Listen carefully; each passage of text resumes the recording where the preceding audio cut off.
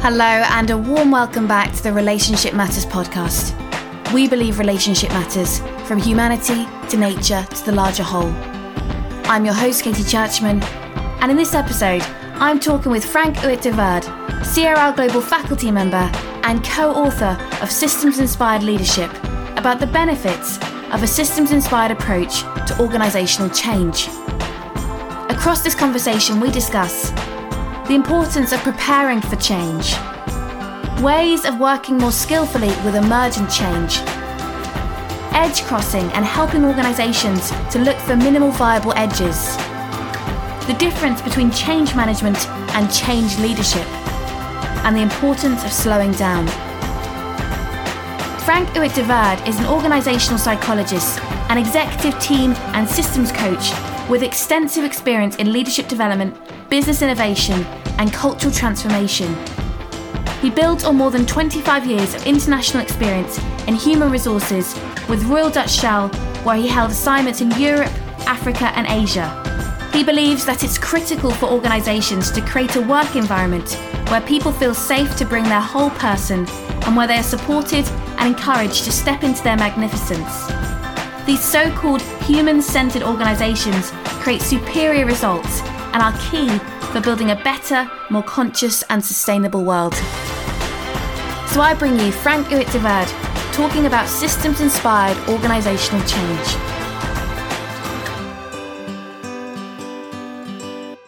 Frank, welcome back to the Relationship Matters podcast. I am delighted to have you back on the show. Thank you, Katie. So nice to see you as well. Lovely. And we have a big topic today, systems-inspired organisational change. Given that organisational change feels a bit like a HR buzzword right now, I want to start by asking you, what are the benefits of a systems-inspired approach to organisational change? Yeah, and there are a lot of things already there. So first of all, we talk about organizations. Yeah, you see a lot of focus we have in ORSC is around relationships. It's about teams. But here around, we talk about organizations. The first thing is, if people could look at organizations already as systems, that would be a big, big benefit. We are so trained in seeing problems as we analyze them and their parts are not good. Can we also see that all things are being interconnected and that the relationship between the entities, between the parts are more important maybe than the entity itself? So that's the systems approach. There's so much systems blindness, Katie. It's amazing. We're not trained in it. And systems inspire, there the whole notion of the third entity comes in. Can we see really an organization or an ecosystem as a living system? Living system means it has a heart, it beats, it has intelligence, it has needs. And if you start approaching an organization like that, everything will change.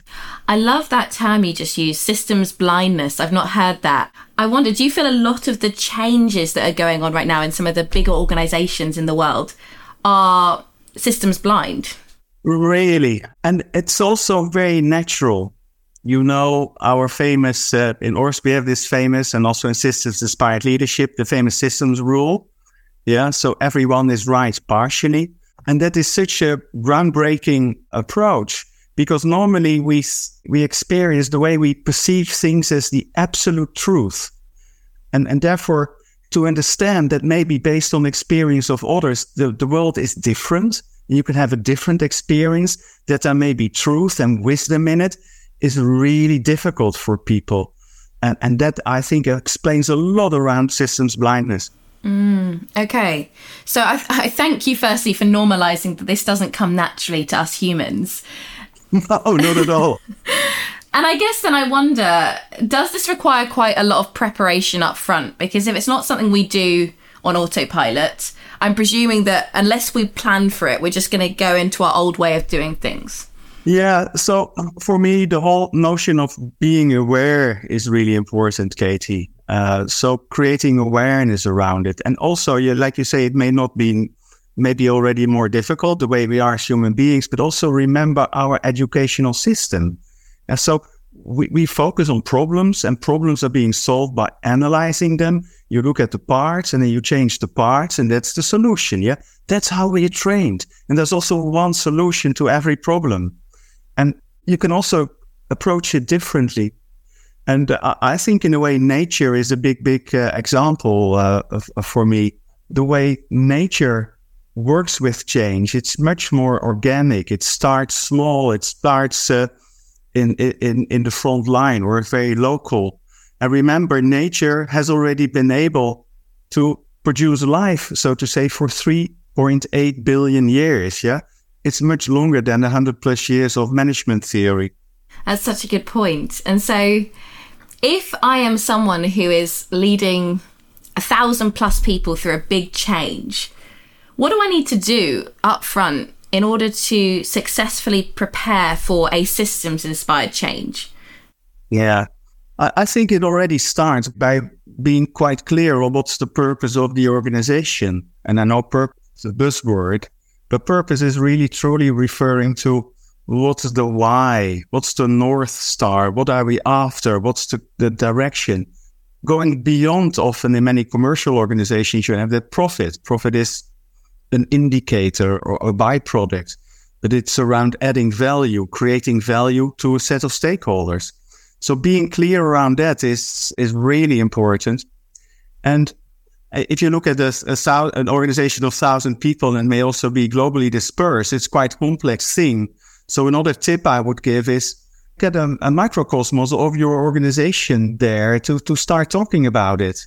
Because if you have a group of people, it could be 10 or 15, the patterns of the system and the wisdom of the system is often also there. It's really like a kaleidoscope. So start talking about it, and then based on that evolve into where you want to go. And maybe the last point there is also allow for, I would say, local freedom. If you're clear on what you need to do, so this is what we need to achieve together, also allow people on the ground to determine how they do it. I can see that toolkits are being made, everything is prescribed, and if things go wrong, even more controls are put up, and it really stifles people, and it takes out, let's say, successful change. So these are three things that are coming up, and it's broader. I don't know how it sounds to you, Katie. No, really, it lands, because also what I'm thinking about is how we live in this VUCA world, volatile, uncertain, complex and ambiguous. And I can imagine someone sitting down and having this perfect change plan, this map for the change. But then 2 seconds later, the whole environment has changed. Yeah. And so how do we work with this emergent change that many of us are dealing with on a daily basis? Because it's quite different and the pace is very fast compared to, say, 50 years ago. Yeah, no, it's great you put that up. The change is very, very fast. And the good news or the bad news is it will not change. It's slow as to what it will be in the future. So here, self-awareness of leaders, of people in the organizations are becoming really important, because if you get under stress, if you feel this sense of urgency, you become very reactive. You say, let's do this, let's do that. So the ability to slow down is really being compromised. It's not very natural. And that's the invitation for leaders. Also, in a fast-changing world where you need to be quick and agile, being able to slow down, to listen to all voices in the system, and all between brackets, of course. If you have 100,000 people, you can't consult everyone. You have microcosmos. You can get data and then see what's the most intelligent move we can make. In the ORSC language, what's the minimum viable edge we can adopt? I think it's easy to talk about it in theory. To do is more difficult. But the good news is the moment you make a change, you get immediately feedback. Okay, the system is being revealed. Oh, that's working, that's not working. And then you adjust. And that would also advocate for a more agile approach, step by step, minimal viable edges, not crossing edge that's actually too big to take. That's interesting, because I do think when we think of organisational change, we think of this big mountain that we have to get 10,000 people over. And so you're suggesting that we go for the minimal viable edge and cross lots of little hills as opposed to the mountain.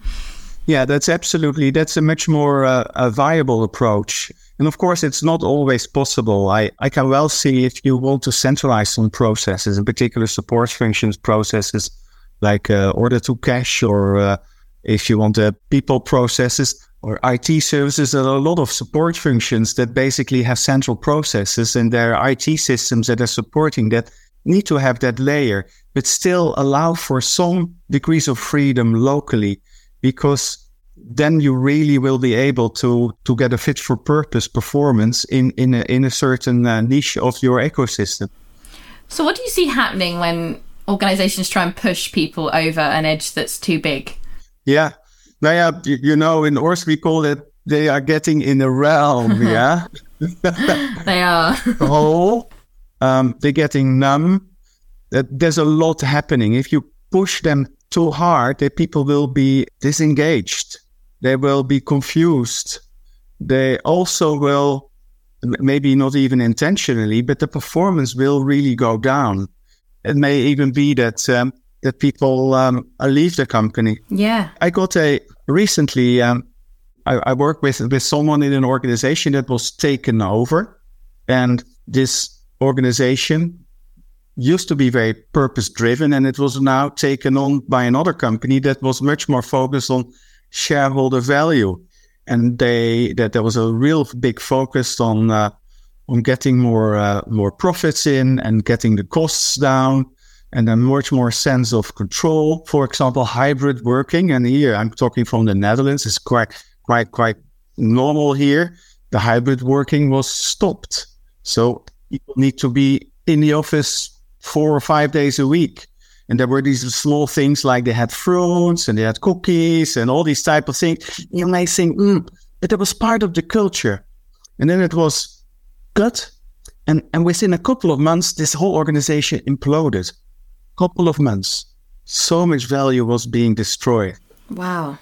That's huge. Yeah. I'm noticing it a lot with my clients in the tech space right now. And I think there's been a lot of just forcing over edges, and they're feeling very demotivated, disengaged, and looking elsewhere. Yeah. And so it's almost like the change actually has the opposite effect sometimes. If you try and push it too fast, actually it causes people to leave, and it actually decreases profits and efficiency. No, it's not rational if you think about it. Yeah, it's not. And I think, and that's also what I love about the systems-inspired leadership and the ORSC approach, is basically, can you unleash the energy is there? We have this magic phrase. So what's trying to happen? Where's the energy? Where do people have energy for? What is it that they want to do? You see your whole leadership style changes, because it's not so much what I think is needed, but it's sensing, it's creating a context for people that they say, we need to go that way. Okay, that's where the energy is. Let's trust it. Let's check whether it's in line with the purpose of the organization. If so, let's go, see what's come out. Can we replicate it? And if it fails, it's okay, but we still have data then. That's not the way to do it. We may know now how to, what's our next step. And so then I guess I wonder, how as leaders do we balance being open to this emergent change, and also managing the change? Because that has to be a dance, and quite a delicate one. Yeah. I think I would rather use how do you lead the change rather than manage the change. Yeah. So there's leadership required in terms of helping to create the better future that is there. There's some leading required. There's also leading required to create this context, to be able to listen. So how to do that as a leader? I've spoken about the word awareness before. In ORSC and systems-inspired leadership, we talk a lot about meta skills. I think meta skills are really the bridge between your being and your doing. And for example, a meta skill of curiosity is so important, an antidote to so many things.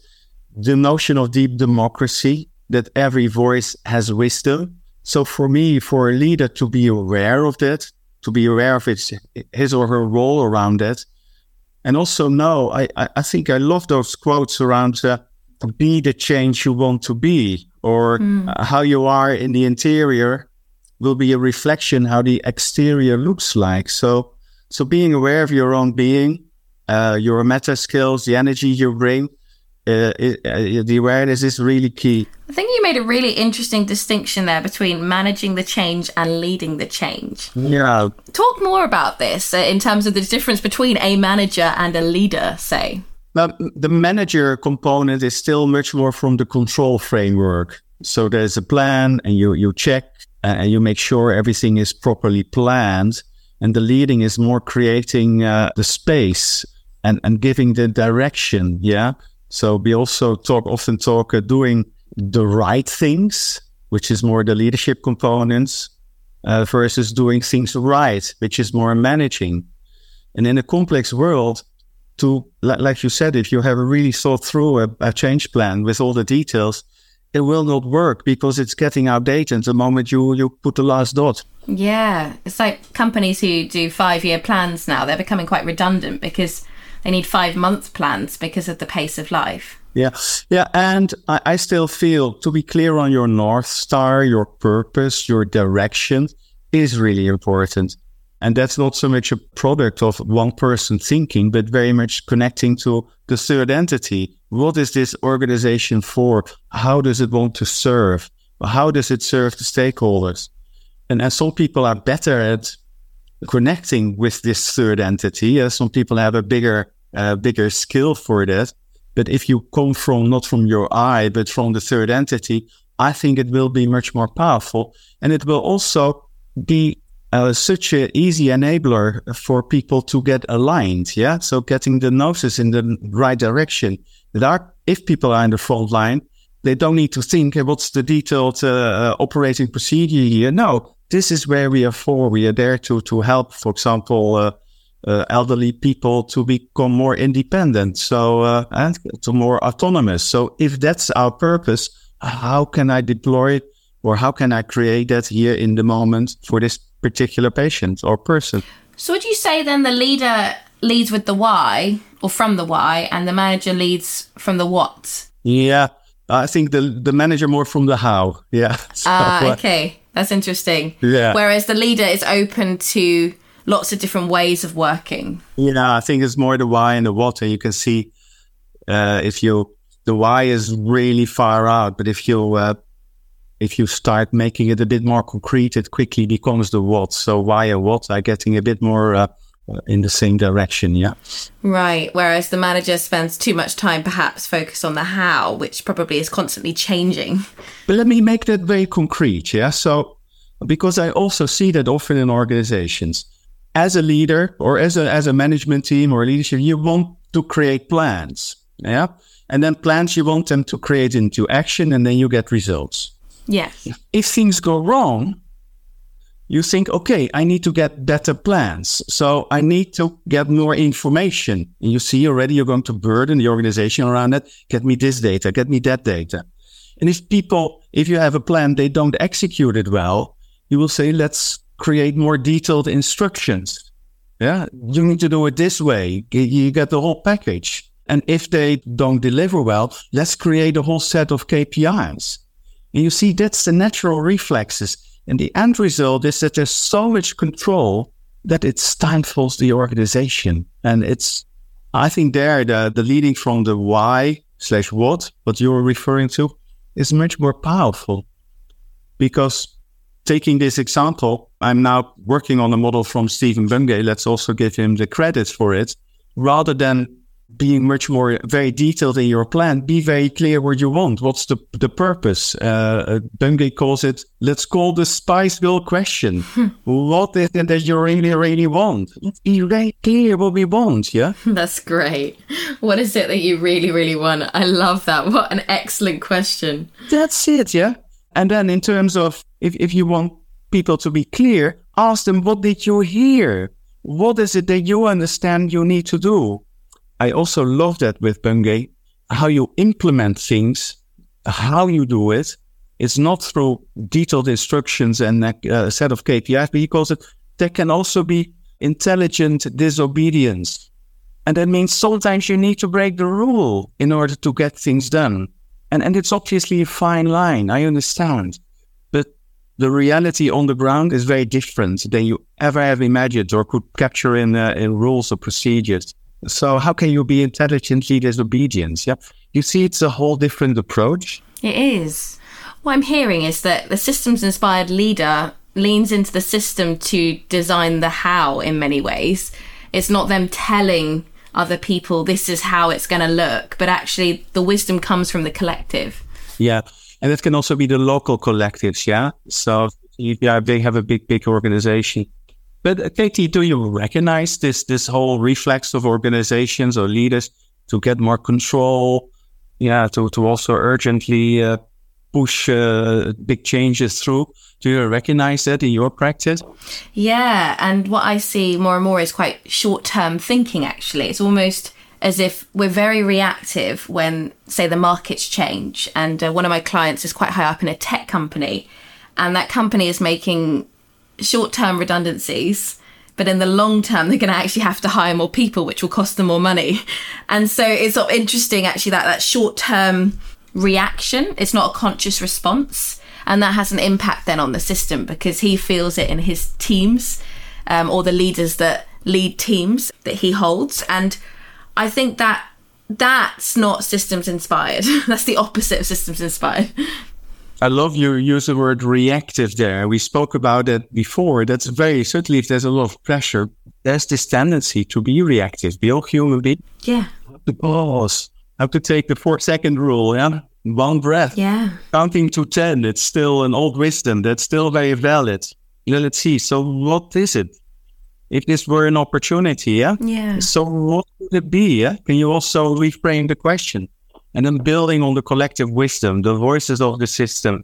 And then slow can become very fast because you may break the patterns and you may do something where it's energy of people, where people get actually engaged and you're becoming a magnet for people to work as well, rather than an imploding organization. Yeah. Well, I wonder, because often we talk about how the bigger the organization or the system, the more embedded the patterns are. And how do we as leaders slow down then in an organization that's very reactive and short term in its thinking, maybe firing people now or making redundancies now, just so they can save money in the short term, but don't see the long term implications of that? How do we slow down if the system is so fast? Yeah, I experience it a lot when working with clients because they feel they are part of a bigger organization. And of course, the standard response is work with the top team. And that's always true. Yeah, so work with the top team, help them to understand, and their leadership will be very instrumental. But not all of us will be able to do so. I always make people aware. I say you're part of a big system, so that's really a negative in the sense that you're part of it. But there's also a positive, given that everything is connected. Your change can also positively change the whole system. You can become an island of health, and I think it is important to in the circle of influence, etc., to be clear what is it that you can influence.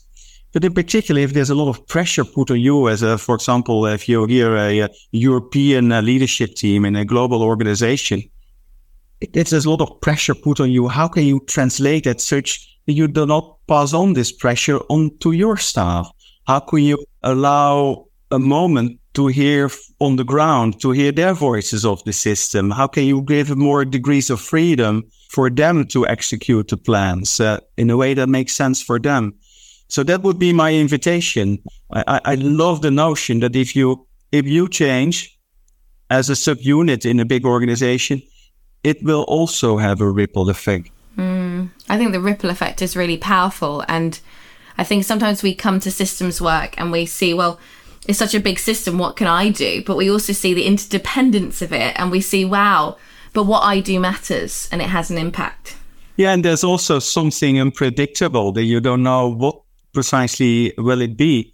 But if everyone were to make those changes, something will change. Yeah, like what's it, the butterfly that creates a big storm and makes changes. Yeah, so I always keep that to my clients, and let's work from there and see what's possible. And if these instructions keep coming down from the top, yeah, you can make the noises, you can give the feedback, but if they don't act, it's beyond your control. So you better start working with it then. And so I guess even if we're in a system which isn't systems inspired in the way it's approaching change, we can still bring that stance. Yeah, absolutely. And it's not easy, but you need to start somewhere. And that's also an invitation for employees, actually. We talk about systems inspired leadership. We hold in systems inspired leadership that leadership is a role of the system. And leader, someone appointed in a leader role, specific functions there. But basically, it's to invite the employees also to step into their leadership and to collectively make the dance of where the system needs to go and how to operationalize things. So what could systems-inspired organisational change look like? I guess some of us might come away thinking that it'll be all rainbows and butterflies. And I imagine there's still challenges with the systems-inspired approach. But I guess what are some of the key benefits for us leaning into this way of navigating change? Now, for me, the first thing that comes up is that you're really clear on how you create or what's the added value you want to create as an organization. Who are my key stakeholders? And you're not blindly, it's only the customer, it's only the employees, or mostly it's only the shareholder. And then by being part of that ecosystem, to really trust the intelligence of that living system. That's one of our RSI, Relationship System Intelligence principle. Systems are intelligent. And can we tap into it? Can you trust this living entity that it will move forward if you listen to it?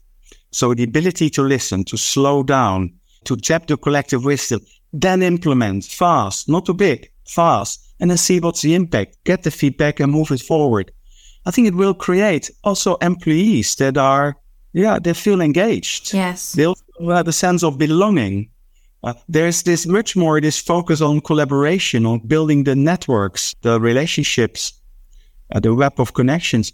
And what I've often heard from systems-inspired leaders, that they talk about their own role as being less stressful. I don't need to do it all on my own. Not everything is resting on my shoulders. So these are some of the features I see. And I'm dreaming also, Katie. And that's so needed in the world. I see it everywhere. It is needed. I think we do need more of this, because I hear a lot of people, they understand the theory, the idea that the whole is greater than the sum of its parts, that 1 + 1 = 3. But then I still see these leaders pulling everyone up the mountain, and they're exhausted. The team are feeling unheard or not trusted in their intelligence and generative and creative ways. And it doesn't lead to a happy, healthy, productive system. Yeah, and as part of that as well, everyone tries to get their own job done very well. That often makes you get your silo done, but not contributing well to the whole. I see that so often, that there's tensions between the organizations because they only look at their own patch.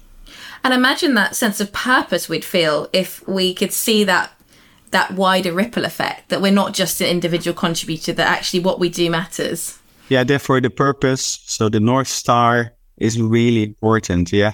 What's the positive magnet that we want to go to and start talking about it? And that is something that is happening, fortunately. Yeah, you see it's getting more and more.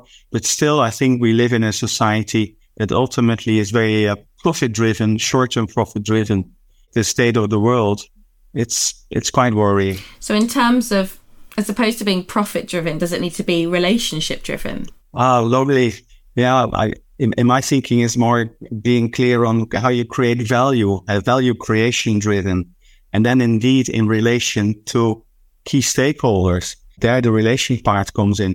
Key stakeholder is also future generations, or is also nature. It's also a small insects, yeah? So all these are part of relations or stakeholders that you need to take into account. In the 7th generation, yeah? So for every decision, think around what 7 generations before me, and it could be people, but maybe also living organisms, would think about it, and 7 generations after me. Wow. You'd like that. I think it's an old Native American practice. What would then your decisions look like?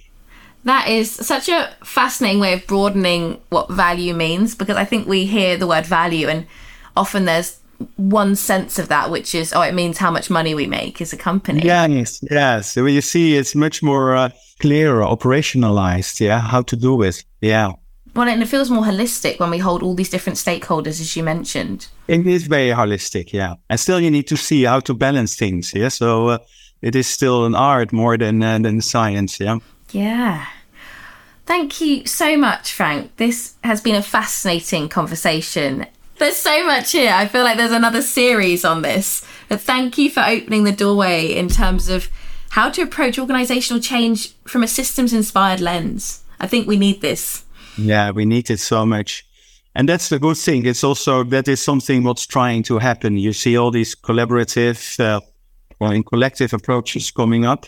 So it is needed. But we need to be quick as well. I think we need that. We need that more and more, Frank. Well, thank you for bringing this to my attention and our listeners. I will speak to you very soon. Take care. Thank you for, as always, facilitating such a nice conversation, Katie.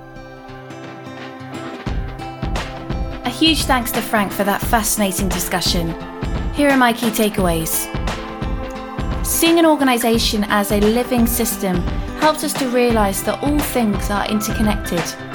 A living system means it has a heart, it has intelligence, it has needs. When we approach organisational change in this way, we can work much more effectively with organisations and help them navigate change in a more holistic way. Being clear on the purpose of the organisation can help systems to navigate organisational change. It provides the system with a North Star or a why that helps to ground the system through emergent change. Self-awareness is essential for leading in a systems-inspired way, as it enables us to become less reactive and more responsive to emergent change. Slowing down is essential as it helps us to stay aligned with our purpose and respond in a conscious and intentional way. Leading change is quite different from managing change. You have to be the change you want to be by both considering not just what you're doing, but also how you're being as a leader. The energy that you bring is a key factor in the success of the change. For over 20 years, CRR Global has accompanied leaders, teams, and practitioners on their journey to build stronger relationships by focusing on the relationship itself, not only the individuals occupying it. This leads to a community of change makers around the world. Supported by a global network of faculty and partners, we connect, inspire, and equip change agents to shift systems one relationship at a time. CRR Global's unshakable belief is that relationship matters, from humanity to nature to the larger whole.